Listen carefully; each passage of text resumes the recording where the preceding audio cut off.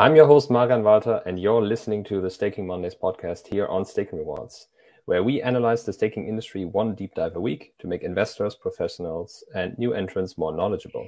My special guest this week is Sergey Vasilchuk, CEO of Everstake. Everstake is one of the biggest decentralized staking providers, trusted by more than 635,000 users. Going live in 2018, the company has been using enterprise-level hardware to run over 8,000 nodes for more than 70 blockchain networks. Sergey founded Everstake in June 2018. He's also CEO of Attic Labs, which provides innovative fintech and blockchain solutions.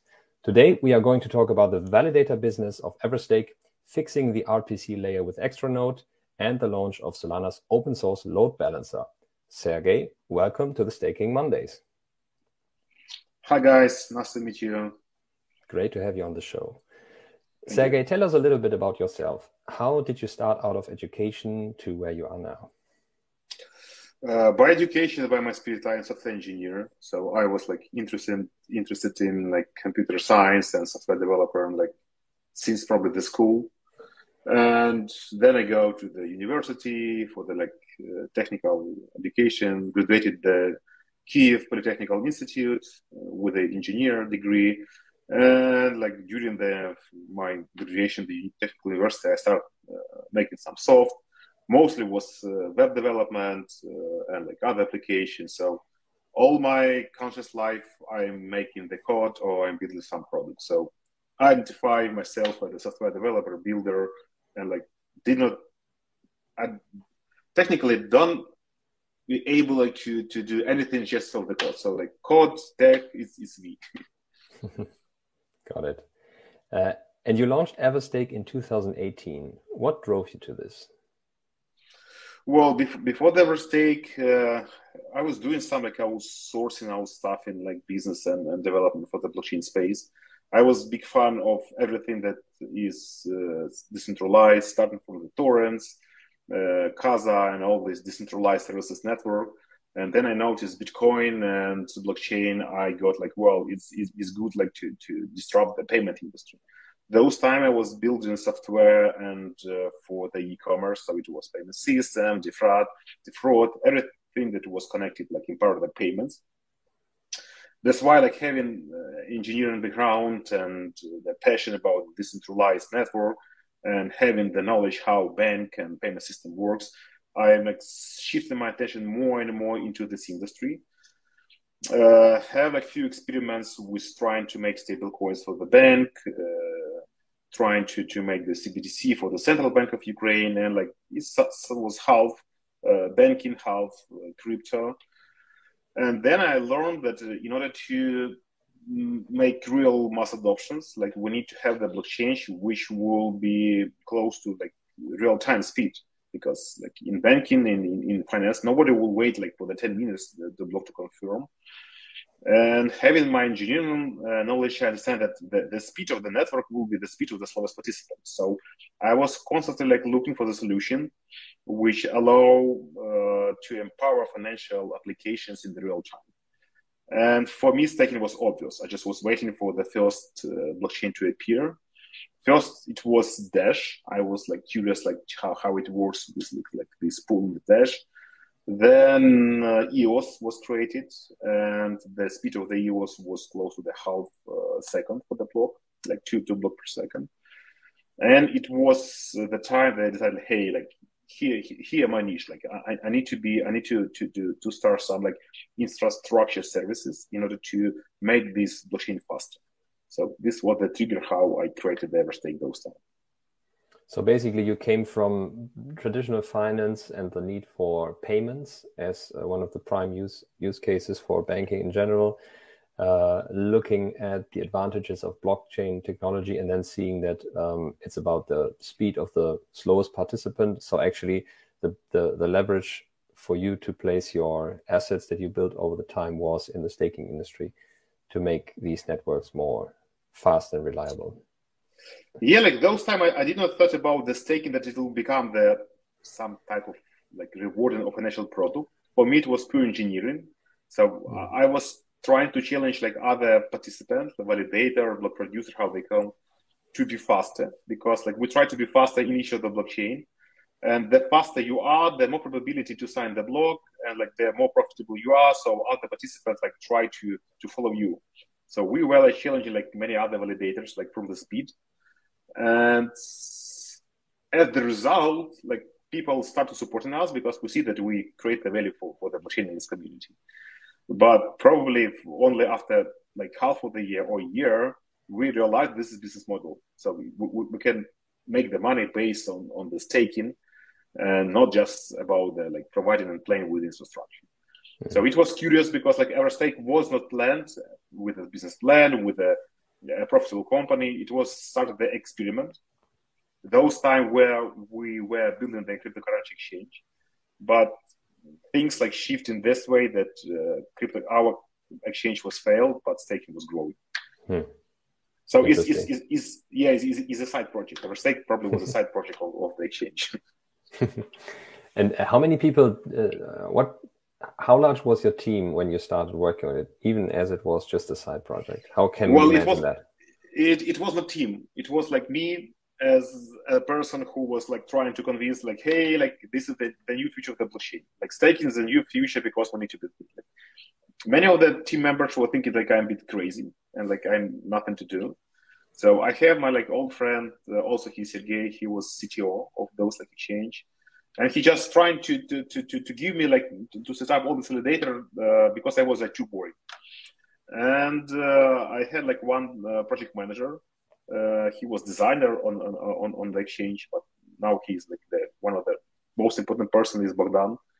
To try to organize with the timelines, with the deadlines, because no one was happy to spend like extra time on this side project. So it was just like 3 or 4 people per time with some passion about technology and with having a clue about the business model. Wow. I think this is super interesting to know for our audience, to see what little resources are actually required just from an HR perspective to kick off such projects. Especially since in the staking industry, we are a little bit dependent on having more providers, more validators, right, doing the staking business, so it remains decentralized. And this is definitely a good information for people to know that you can actually start with 3 people already. Yep. So coming from that status in 2018, where do you see the validator industry now? What has changed since 2018 up to 2022? Well, we have like much more perspective, and it will be highly competitive space because, like, technically, it's not the rocket science. Like everyone can do the staking. Not everyone could provide the sustainable staking, but this is where the business processes, the management, and all the like traditional like management in the company took place. It's very similar, I believe, for the mining pools, because this operation is pretty similar, and this operations is similar to hosting here. So technically, everyone could install like few servers on his attic or like in the house and try to provide some hosting for virtual machine access. But in order to make it sustainable, you need to have like 24/7. You need to have like backups. You need to have the support. You need to have some marketing and so on. So just regular business, but in the Web3 space. And as hosting has like a lot of different like business cases, hosting like virtual nodes, like bare metal, and like other like sites services, validators will do the same. So we started just for the block producing. Now we have the RPC, now we have the bridges, now we have a lot of like things like to validate. So it's some type of the notary, yeah, like but in the Web3. But like the products and the use cases for the validator will be grow like since the market is growing. So 2 dynamics here at place, right? Growing applications and a growing space that needs to be validated. At the same time, you have almost compressing pressure from competition. I personally, from the staking summit and the conversations that I had there, a lot of people are anticipating a consolidation in the provider space, just because you need to be able to run your operations efficiently, and so with efficiency gains, less efficient, let's say, more private types of validators will be like driven out of the market. Would you agree to that? Yeah, but it's obvious. It's obvious in any business, like in any like domain, and like Web3 is not the exception. So you have like very similar problems. Like, is the talent, is the operations, is the burn rate, is the support, is the marketing. So just like try to provide your services better than others. Try to satisfy your customers. Like, and we like all inside the company, like the only KPI that we have is like being useful, like how you're useful to the customers, being fast, like how you fast in order to be like something better for your competitors, and like be kind, just like love your customers, like respect what they're doing. So it's kind of simple. Like the secret sauce is simple, but in order to achieve this, like it's required like a number of support of the management, working with the people and so on. Managing people and building the team is much more harder than just building the hardware and the ops side. Mm. And next to validating networks, Everstake also provides a lot of additional value-added services for the delegators and their supported networks in general. I think this goes a little bit to the direction that you just mentioned, right? What are those value-added services, and why are you providing them? Well, like first of all, it's about the philosophy and ideology. So you need to be useful. Like you need to be somehow competitive. Just spinning the node like is not rocket science. Everyone can do it. Like you should like be better from the competitors. Another stuff like we become not only the validators of the layer 1, we become the validators of the layer 2. We become the guardians, like validators in the bridges, and like all this type of the like software and the app, they require the RPC, and is one of the crucial and like undervalued problem inside the whole blockchain space, because to be honest, is the main point of attack from the resistance, and like from censorship resistance. If, for example, I have a goal like to attack the Web3 and applications, I will start with the hosting and with the RPC. It's the most like vulnerable entity right now. And as experience show me that like if RPC is down, like the health of the industry is down. Like the bridges stuck, the wallet stuck, like and like is panic.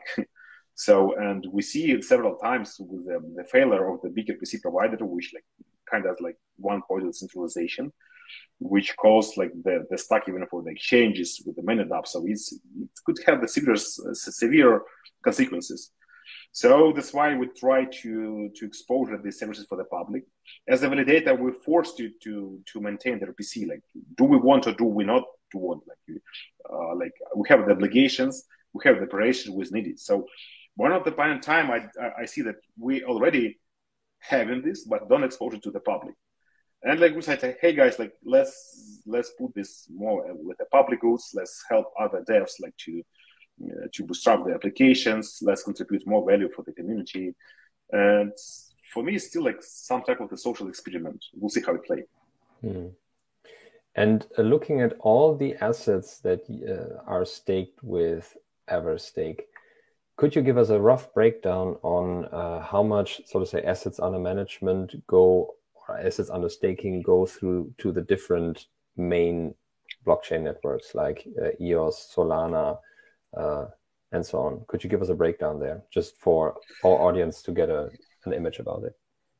Well, like it's hard to estimate because we need to have some like point of measure. Yeah, like in the peak, like few months ago, I remember we had total $7 billion worth of the total stake assets, around like 60 with something blockchain.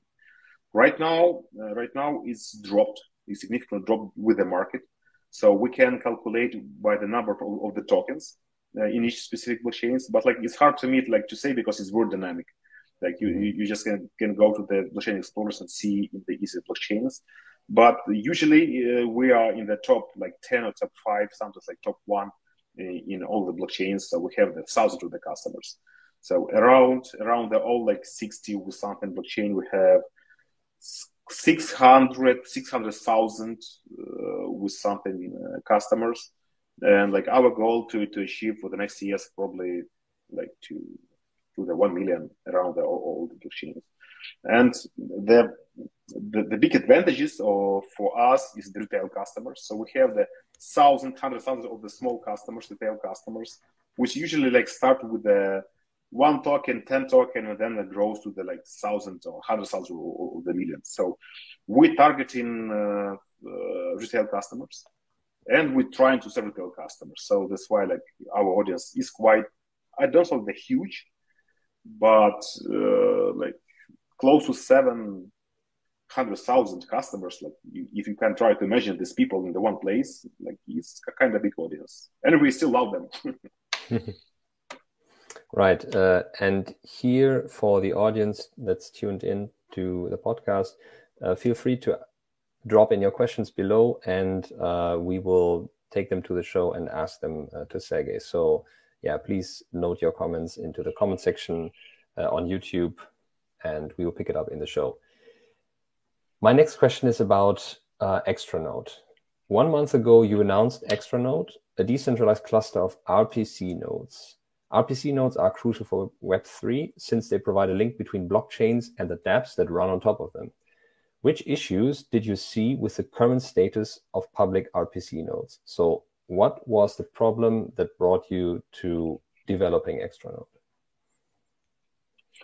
Well, like few things like trigger me. One of the things that I see a lot of attacks on the financial applications with RPC layer.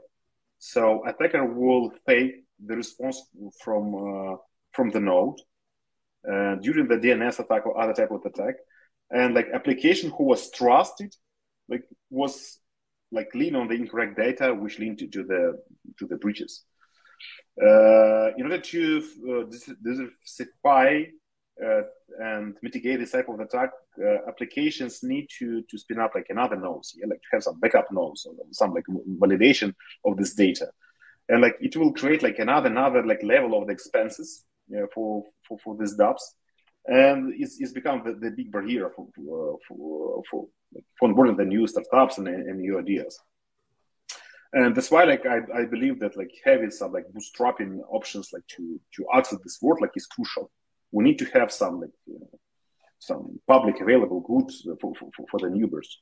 At the same time, for example, if we like see the ledger growth of the ledger of each blockchain, it becomes the terabytes. Sometimes like multiple terabytes. This means that not everyone is even able like to bootstrap and spin up his own node, and like it's become the more and more like bigger barrier. And sustainable operations in bigger blockchains like will require like significant like investments in the hardware, in the people, and so on. And it's lead that people don't want to run this own infrastructure. They try to lean on few of the providers, but they only few. And like imagine situation, then like we have, for example, three providers in the Solana or Ethereum or other blockchains. And I don't know, like United States or Germany or any other countries will issue some bill that like we need to shut down this and these companies because they accept the transaction or whatever from some like illegal site, whatever. So from the legal perspective, like they could down these like few providers like in a minute. Just one order and like whole blockchain is down. And in order to mitigate this risk, like we need to have the like more type of decentralization, and like each of the product like hosts like own nodes. But at the same time, instead of like having invest in the backup infrastructure, I would like to lean on the extrnode. So it should be like extra backup for your infrastructure. And instead of like spend like each team will spend like $1,000 for like backup infrastructure. Let's unite together and leverage each other. So it will be much more cheaper. So the initial cost is to optimize the cost of the dApps, of the validator, and so on. Maybe taking a step back again, how would you explain an RPC node to a 12 or 16-year-old?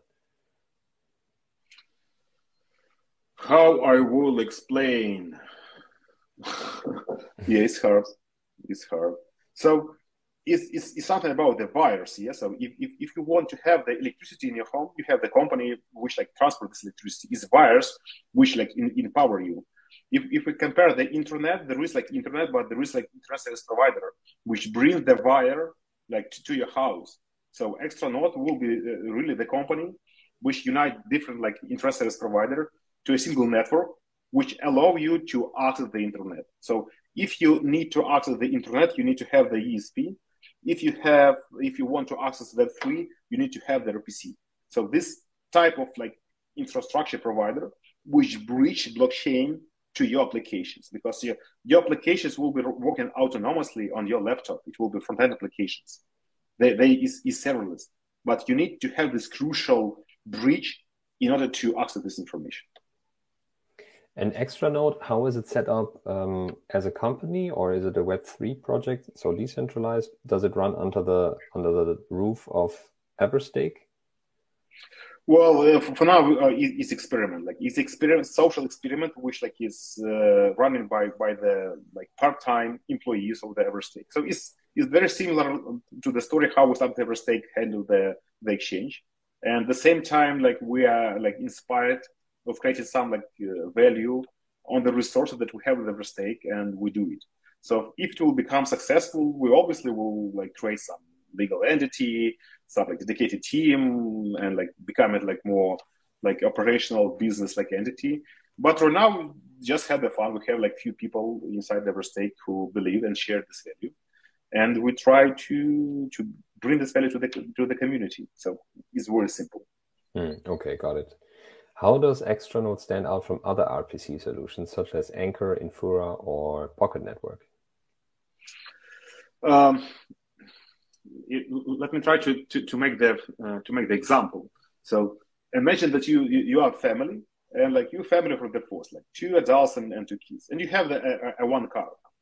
Usually, your car is enough to fulfill all the needs with the groceries for the kids and so on. But sometimes, few days per week, there is some conflict, and you need to have the 2 cars, or you need to use taxi.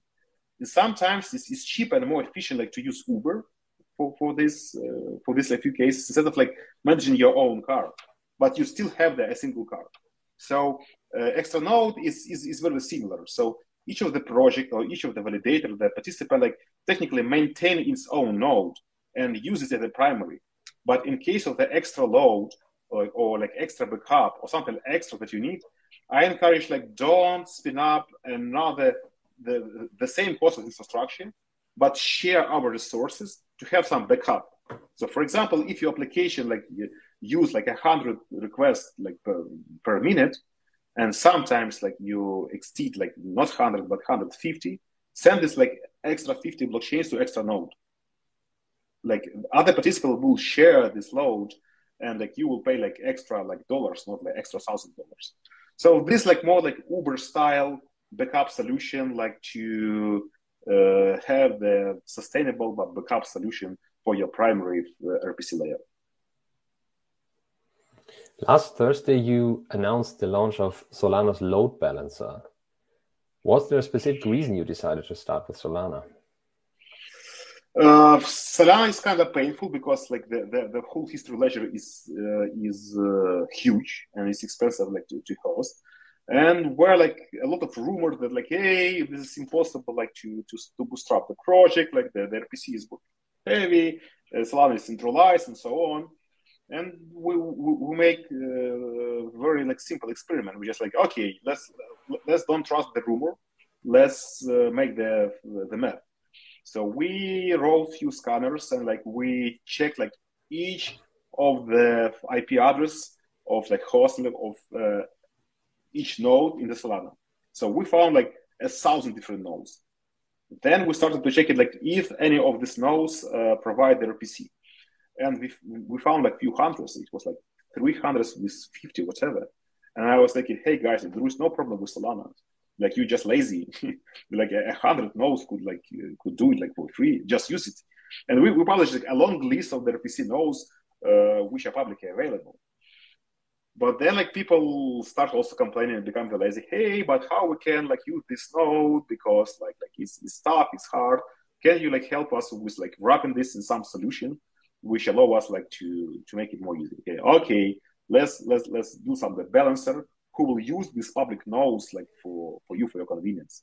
So we're trying to build like to wrap all this like complexity in the one command line instrument from the Docker, which help you to use like all these like public nodes for free.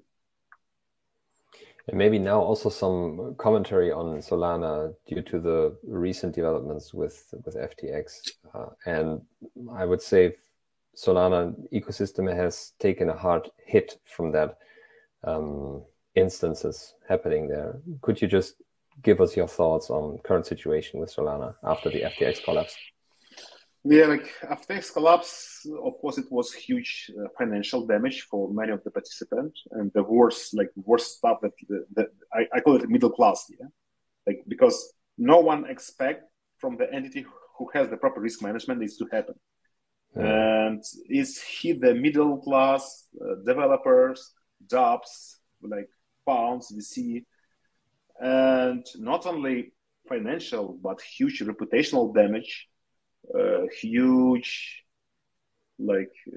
moral like damage because people they hit trust, yeah, they hit reputation, and they hit trust. But at the same time, like if you will see like Solana published like the number of the tokens which Alameda hold and the number of tokens of the unlock, like there is nothing scary. So if even those tokens will come to the market, like nothing happens with Solana, like from the token Solana. So from the technical, economical point of view, I don't see like any like hits, like the damage that could happen. But at the same time, like there is like sometimes depression, yeah, because people expect something. There is no like good news. There is some depression. People losing the money. There are some like expectation as misleading information, and like it's all about the emotion. Like as I said, like I'm an engineer and I try to make like judgment decisions based on the data. I don't see like any significant like bad news for the Solana right now. Yes, TVL is dropping on the DeFi, but this is consequences of this depression. From the technical point of view, it was like 3,000 validators, as I remember last time. Now we have in Solana 1,800, something like this, but like this is insignificant drop. If you compare the volume of the damage, reputational damage, and the number of the people who quit Solana as a validator, like it's nothing. So I believe that like it will make Solana stronger, but we need to survive during this like depression which we can see right now. Okay. Turning to the community questions now. From Kilian, the first question: is running a Solana validator node feasible for smaller players given the current price of Solana? Well, for me, it's hard like to say right now. I believe that people who came in the Web3 just about the money, they will fail. As I said, like my story, like we start spinning as Solana and like other blockchains, not about the money, because about the curiosity and having these resources. Right now, bootstrapping Solana with a scratch with zero investment, like, is kind of hard because you like in order to compete with big players, you need to invest in hardware in the like 27 operation.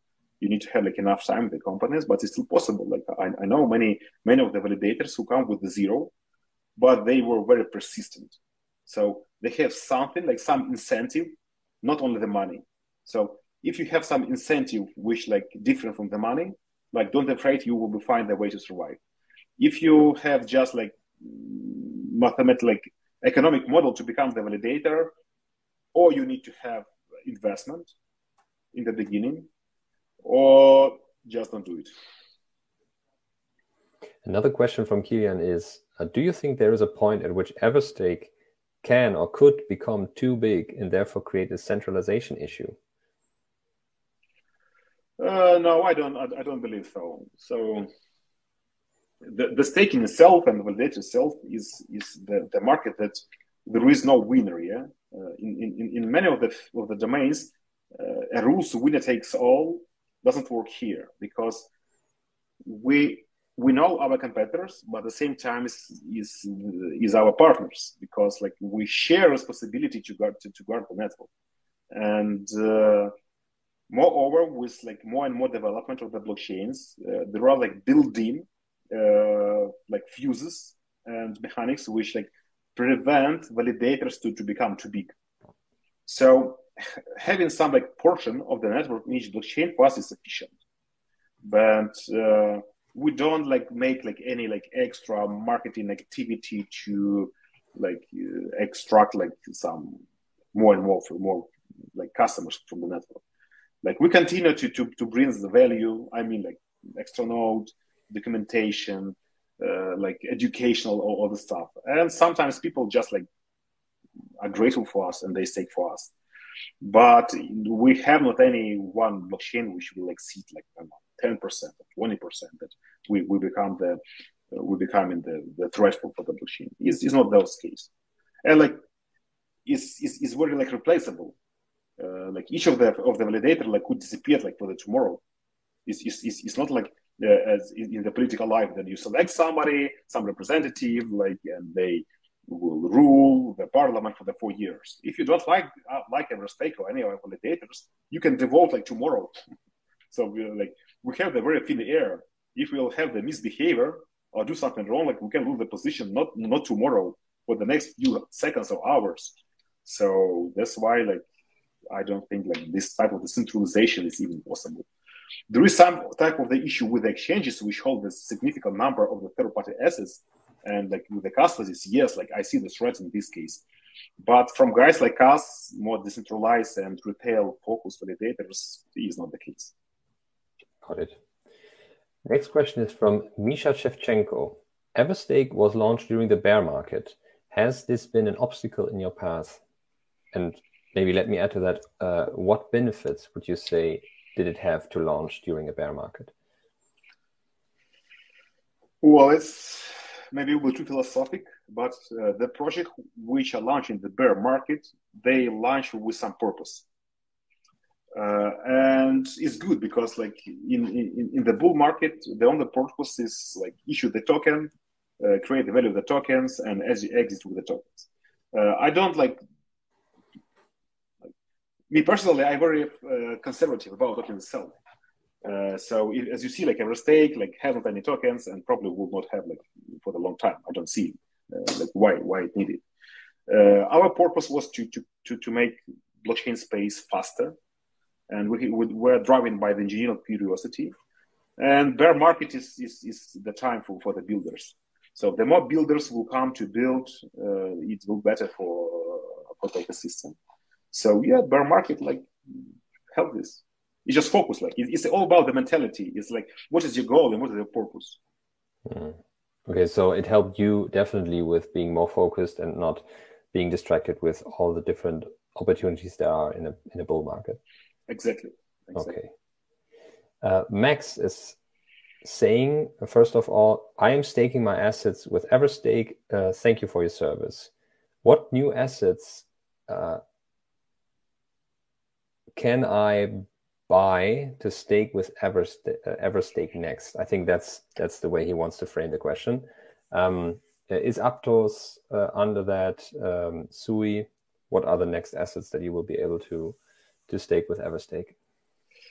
Well, I will like separate it to the quick creations. Like first, like don't buy assets just to stake. Like make your due diligence, because sometimes if you see some assets like have a numerous like APY for the stake, like 10% or something, like you should be worried about this, like something wrong. Like there should be a reason or source of this like extra helicopter money. There is no helicopter money. Staking like is not about the rewards, yeah. Staking is about the money. You delegate your rights to mine the block or produce the block to some of the like stakers, which technically are miners, and you will receive, like, they will charge you a portion of this network. So at least network issue the tokens just to be alive. They don't issue tokens to play some like pump and dump, whatever incentive. So if you see that network like issue the tokens to attract like more customers, just at the high APYs, like run, don't buy it. And like other stuff, like if you you can calculate some of the assets which bring you like 7% like annually, but at the same time this assets could like drop like 95%. If you will buy Solana for the 300 on the 200, just for the receive the staking for the 7%, now you will be like 95% at the lose. So buying assets, like investment in the assets, like it should be some like purpose there. You need to believe in this asset. You need to believe in this blockchain, and you need to understand like why this assets will grow, not about the staking. So I strongly don't recommend you to buy assets just to stake. Just make your own deal. Second part of the question, like what the next blockchains we are going to launch. Like Everstake is already like kind of big organization, and we have few segments because like we group like blockchain by segments. For example, Cosmos segments, like layer 1 segments, then like the bridges, the RPCs, and other stuff. And we have dedicated the R&D team, which make research on the new blockchain and make the experiments. So we don't hunt about the profit on the early beginning, because it's impossible like to predict the profitability. But we make the bets, yeah? We make the experiments. So there are a dozen of the new blockchains which currently in the R&D phase and will appear soon. So technically, we began to validate in the test net with the very, very early stages. If something will make sense and is not scam, Everstake will be obviously validated there. Super interesting and very actionable advice, I would say. This is close to a mental model that we at Staking Rewards also have internally. If you look at staking from a journey perspective, actually the first step is research before you make an investment, and only after that comes the actual staking part. And also from the conversations with other validators, and I will be very interested to hear your opinion on that, is actually the whole game of staking is being long a crypto asset, which with all the risks involved there, right? Yes, you do get staking rewards. In a way, this is even just a compensation from the networks themselves to be kept running. They are paying for infrastructure there for the staking providers, and in fact, most of the time there is more dilution because the staking networks they inflate their tokens in order to be able to pay out staking rewards. So those that do not stake, they get punished from inflation. Those that do stake, they don't get punished because outside of Ethereum there are little networks that make enough revenue, let's say, from transaction fees and other fees, other than just inflationary rewards that they are sharing with their customers or with their stakers. So it's definitely absolutely on point when you say don't buy an asset just in order to stake, because in fact you are still making a long-only investment in a crypto token. So this needs to involve all the due diligence there. Yeah, thank you for that. It's great to see that you always have the recurring themes, like with the staking journey, all the steps that people need to go through. And yeah, I definitely also made the mistake at least once to buy a token to stake it, and then getting wrecked later on just by a decline in price of the underlying. So all the staking rewards then are gone. But going to the next question of Max Toll was, when can he start using extrnode? Technically, you can start right now. So like we just published, like we already published our open source balancer. Like if you know Docker, just you can like literally like one command in the command line, and you will deploy the Docker container, which start the proxy, which will fetch the list of the proxies, and you will be already like available like to query all these like hundreds like or like dozens of the first like best RPC endpoints. But like unfortunately, people are lazy, and like it's not enough still. They go like, hey guys, but we are lazy to host it. Can you host it for us? So we try like to incentive people like to deploy its own infrastructure to play and learn, but like people want like to do the work for us. So yes, we will deploy some like publicly available free node hosted on our site, but it will be experimental. Like don't use it in the full production mode. Full production mode need to lean on your infrastructure and then on something else, not opposite. Is there some documentation that you could, at this point, direct people to read up on this? Yeah, we're working this documentation, but like one more time, like it's just few people part time with our like own time trying to make the social experiment. We'll see. So sorry for being slow, but like we don't raise any money. Like it's more about the engineering curiosity and spirit about the experiment. So if this experiment will fly and take off, we will invest like more energy and put like more dedicated resource like to make it happen. But right now, as we can, as we do. Now that you mentioned raising money, what does the company structure of Everstake look like? What can you share on that? It's kind of transparent. Like all the people who was from the beginning is currently the shareholders of the Everstake. We did not raise any external capital, and we have like few suggestions, but like they were mostly from the exchanges, and like we reject this type of like offers because we believe exchanges is like fully acquired Validator will harm the network. We've self-funded, we're profitable, we're sustainable, we're full operation. So, and we try to keep being independent like as long as possible. Yeah, we'll probably will raise some more money in the like near this future, but we'll not go into issue talking for the Everstake. So it will be like more traditional infrastructure company will generate a profit and would like to attract the capital only from the professional and open-minded people, not open-minded, they share-minded people from this industry. So what would you say then about running a validator business being actually long crypto and long the underlying assets? So in a bear market, not only the funds on the balance sheets, like the tokens on the balance sheet, they decrease in value. Also, the value of the tokens that you can sell in the market to pay for your running expenses, right? How do you manage that?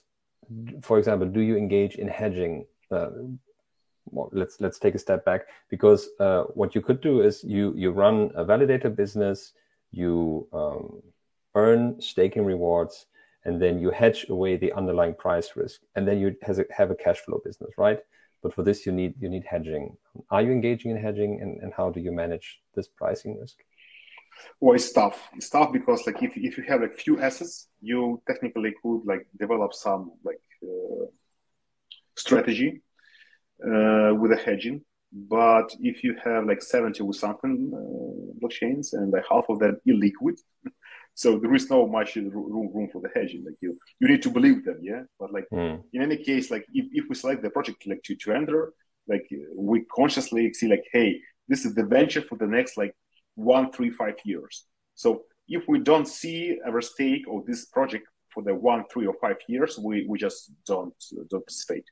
So when the select is long run, then like this project could become like the next Solana, whatever. You should understand that with the Solana, we were working for the 1 year like with a zero rewards. Like we have some like incentive in the test net, whatever, but token was still illiquid. So we have the internal purpose like to work in this, and of course you need to have the proper risk management and financial management inside the company. You need to have the reserve. You need to plan your burn rate. But like it's nothing about the crypto. It's just about the managing the business. Imagine that you have for example, tourist company business. You selling the tours, whatever. Like there are some summer tours, there are like winter tours. Like could COVID happen? If you will not like manage your treasury and your finance, and you will not have the reserve for any financial instruments, you will fail. So what the difference with the Web3 is? It's the same people with the same salary, the same infrastructure. Like hire the CTO, hire somebody who is able like to plan your finance. So on LinkedIn it says you have 71 employees, and on Staking Awards, due to the verified provider due diligence that we did on Everstake, it's about 125 people working at Everstake. That's quite some salary, right? How did you manage to, I don't know, did you sell during the peak and acquired a big treasury that you can pay people now from, or how do you run your ongoing expenses, especially on the salary side? We have reserve. So like from every profit that we'll have, like we like put at least 10% like to have the reserve fund. So we're like accumulate. Yeah, like this year hit us hardly. Like we put a lot of our reserve like to support like our motherland with the resistance in the war. But they say like we have the positive balance sheet. We don't sell like here like nothing. And many of the partners in blockchain, like each of the blockchain that we're related to, we know the partners. And sometimes we not only like work for the free, we invest. So we understand that for the some blockchains, we also have the investment entity, Everstake Capital, which give the money for the projects, not the take. And that's why we have the good relationship with many of them, because they know like we invest, like we keep this token for a long time, and we start like to liquidate this like assets only if you will not harm the network. Sometimes like it harms us, for example, with the Terra. So we're accumulating Terra like with our like strategy, but at the same time like it went to the zero. So yeah, sometimes it's dangerous for our finance, but we respect our customers, we respect our partners, and we make like responsible decision, and we try to balance between like being responsible partners and being cash positive. But it's tough because it's hard to predict. Got it. And the second thought I had when seeing that you have quite some substantial team there acquired already is what are you searching for right now in terms of new employees? And what would you suggest somebody that wants to break into the industry? Because I can imagine that a lot of people in the audience, they are looking at staking as an opportunity to advance their careers. So what are you searching for, and what would you suggest for people that want to make the transition? Yeah, you just need to find the way how you will be useful there. So like the majority of our employees, like the best employees that we have, they come to us with like less professional knowledge and experience, but the great spirit and great incentive like to be in the market. So they found own like reason or purpose like to be in this market already. So they for example, like in the Cardano, Solana, Tezos, they were inside this community for a long time. I don't know why. Like each of them have some like reasons to do this, but then they join Everstake because they see that the united our force together with Everstake will be beneficial for them and will be beneficial for the Everstake. So we'll make just 1 + 1, not 2 but 3. And why those people work in the Everstake? Because they were bringing some value to the community, and then Everstake noted this value and invite them to be our employee, not opposite. Interesting. So it's like get some exposure first, put yourself out there, and then as you build relationships in the industry, you are increasing your chances that somebody will want to work with you and will reach out to you. Yeah, Would you say that's correct? Yeah, be useful, and people will invite you. I have 2 more community questions coming, and I'm going to mesh them together from Marina Peterson and Ignatius Swing. It's both on extrnode, so there's a lot of demand or interest from the audience in extrnode. Marina is asking, what will the extrnode roadmap roadmap look like in 2023? And Ignatius, this is why I put them together, is asking whether you think it's the right time for extrnode to launch despite the bear market. Do you fear it would fail just because of bad market conditions? No, I don't have this fear. And like usually I have the trigger. Like I remember how I was starting the Everstake in the bear market in those conditions, and like everyone was taking like, you're crazy. Nobody will give you the money. Nobody will invest in the Everstake. And you know, like for the 1 2 years, exchanges will kill you, will smash you, because like you will not able like to compete with exchanges. Like everything went totally opposite stuff. Like we become profitable, we become self-funded. We were rejecting the offer from the investors, and we were rejecting the offer from the exchanges. And in the many of the blockchains, like our staking number and the amount of the stake assets like increase, like overcome all of the exchanges. So like, do I scare? No, I don't scare. Is it the proper time? Yes, it's the proper time in the bear market, because you will be focused on delivering the value of the customer. It will be fair. Like if in this market anyone will use you, you will obviously fail. But if you find the people in this type of the market and you will be useful for those people, like the success is kind of guaranteed for you. So the best time to start the building is right now. And like I have the like proof of Everstake that this assumption has could be right. The roadmap. Yeah. The roadmap will be like step-by-step validation of each assumption. As I said, is the number of the set assumption a social experiment? First, assumption was correct that there is a lot of public available goods, like free available nodes inside the network. People just lazy to see it. I dig it and I gave them this list. Then the next assumption, people are lazy even to use this. Yes, it's correct. That's why we build this type of the balancer and give one-time deploy, a single light deployment solution to use it. People still lazy, yeah. Yes, then we'll build some hosted solution, but we'll cap it. We'll cap it with some number of the requests, because I don't want to become the single point of failure.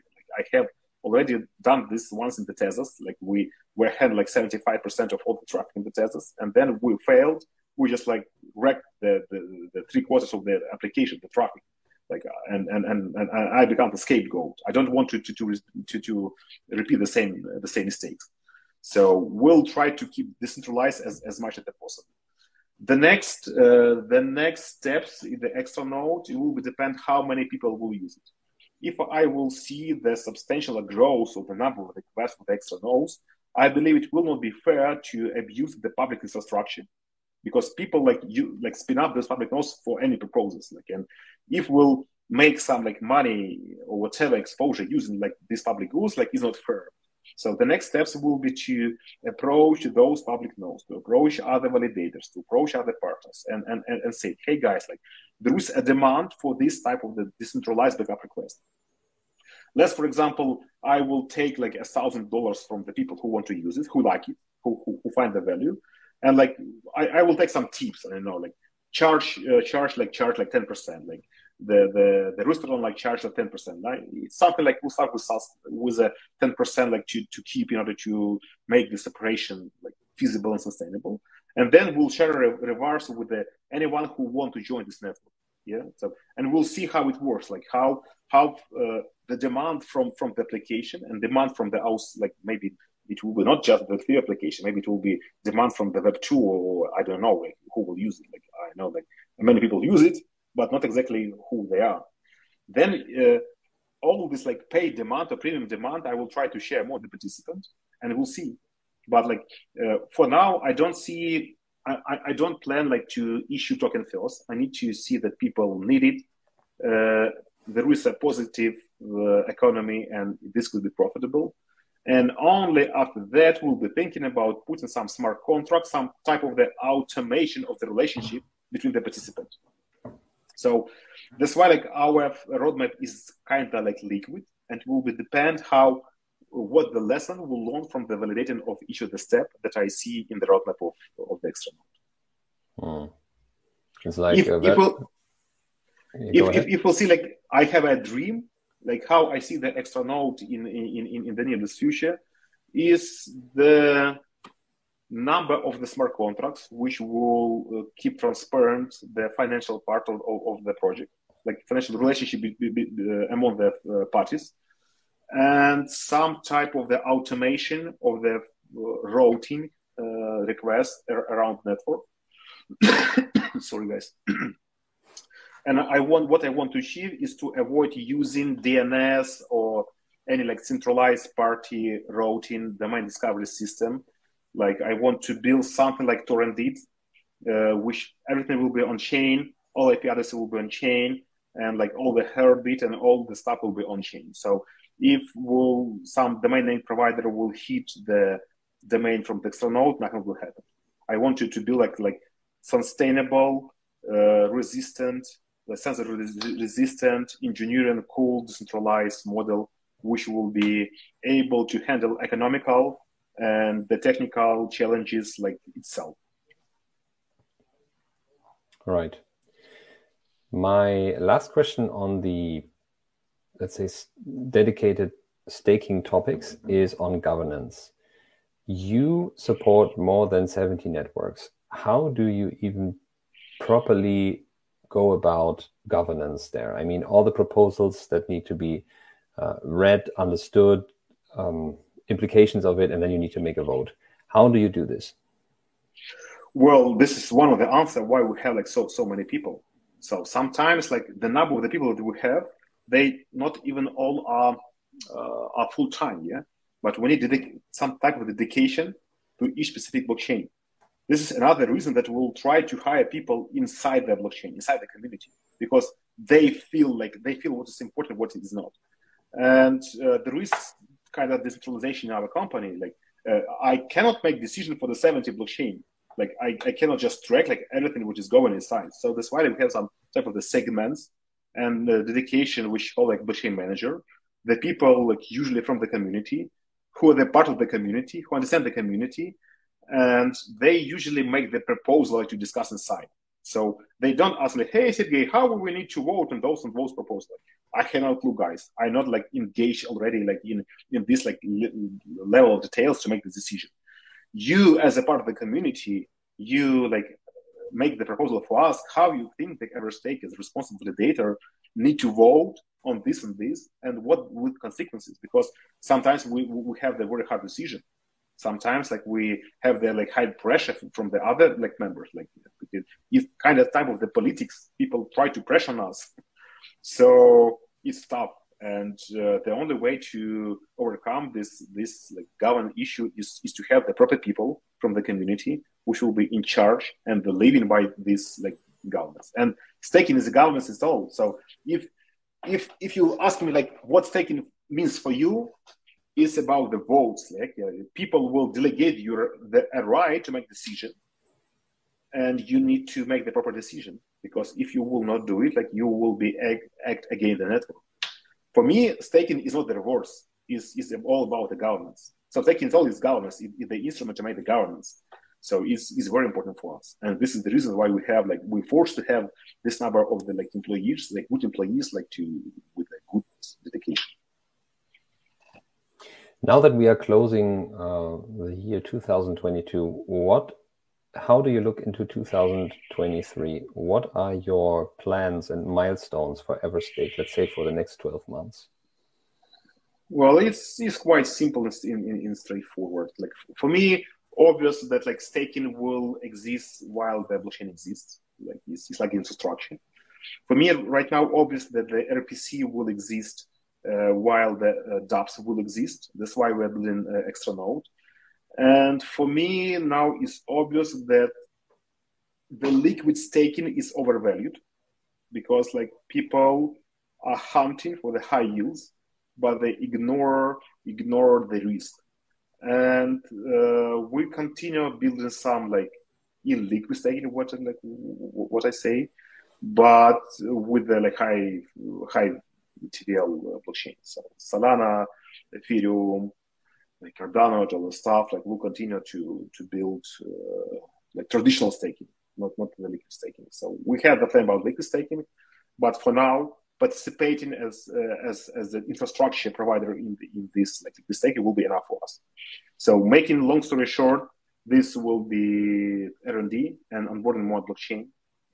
Then it will be Ethereum staking, but not liquid staking, and the extrnode as infrastructure component of the Everstake. And this enough. All right. And now turning more towards questions about you, who shaped you, what books you read, and so on. Tell us about some of your early mentors. Who shaped your career? Well, I probably wasn't lucky to have the good mentors. I grew up I was born in the Soviet Union, in the country there. No one know nothing about even the internet. I was driving by the curiosity with how it's about information, and I was doing all of the all. I made many mistakes. Unfortunately, I had not this mentor who helped me. I waste a lot of time making mistake and learning and so on. So yeah, I'm this type of the unlucky man. So it's life is the best mentor, right? Yeah, it's long, expensive, but it's good mentor if you are persistent. But in any case, you need to have the purpose. You need to hit the goal. If you don't have the goal, if you don't have the purpose, no one mentor will help. Mm. Let's talk about books. What are some of your favorite books, and what are you reading right now? Mostly books that I read was classical books and technical books. I read a lot of business books, but they for me were useless. So they we lived in a different environment. Ukraine and the United States and the Europe are really different environments. Something which worked in the United States doesn't work in the Ukraine. And but technical books helped me. It was saving my time. And I currently am mostly reading Twitter with some high quality accounts. Sometimes I listen for the blinks. I see the best books, top rating books, but I don't read them from the beginning. I listen to the content, and if I found it useful, I read it. So I kind of try to optimize my time and be selective with the books as well. Yeah, I think this is one of the most important things. There's such an information overload that you need to be able to screen your information input even before consuming the information to make the decision whether it's worth it or not. All right, closing it off here. What's the best way to follow you in Everstake, Sergey? There is Twitter. I'm kind of scared about the Twitter, but unfortunately we have just Twitter right now as the most popular platform. Okay, got it. That's Everstake_pool at Everstake_pool on Twitter. Yeah, you go to Everstake. There is many of the tweets of my account, so you can find, or just type Everstake in the Twitter search, and you will see my handle Everstake and so on. All right. Thank you, Sergey, for being so generous with your time. We have been speaking with Sergey Vasilchuk, the CEO of Everstake. If you enjoyed this conversation, be sure to check out on any of the previous episodes on Spotify and YouTube, and subscribe to our channel for all future episodes. We love your comments, feedback, and suggestions. You can write us at mondays@stakingrewards.com. Sign up to our State of Stake newsletter at newsletter.stakingrewards.com, and follow me on Twitter. That's at Rokifehu, Rokifehu, and our team at Staking Rewards. I'm Marian Walter. You've been listening to the Staking Mondays here on Staking Rewards. For Sergey and the audience, thanks for tuning in. Thanks, guys.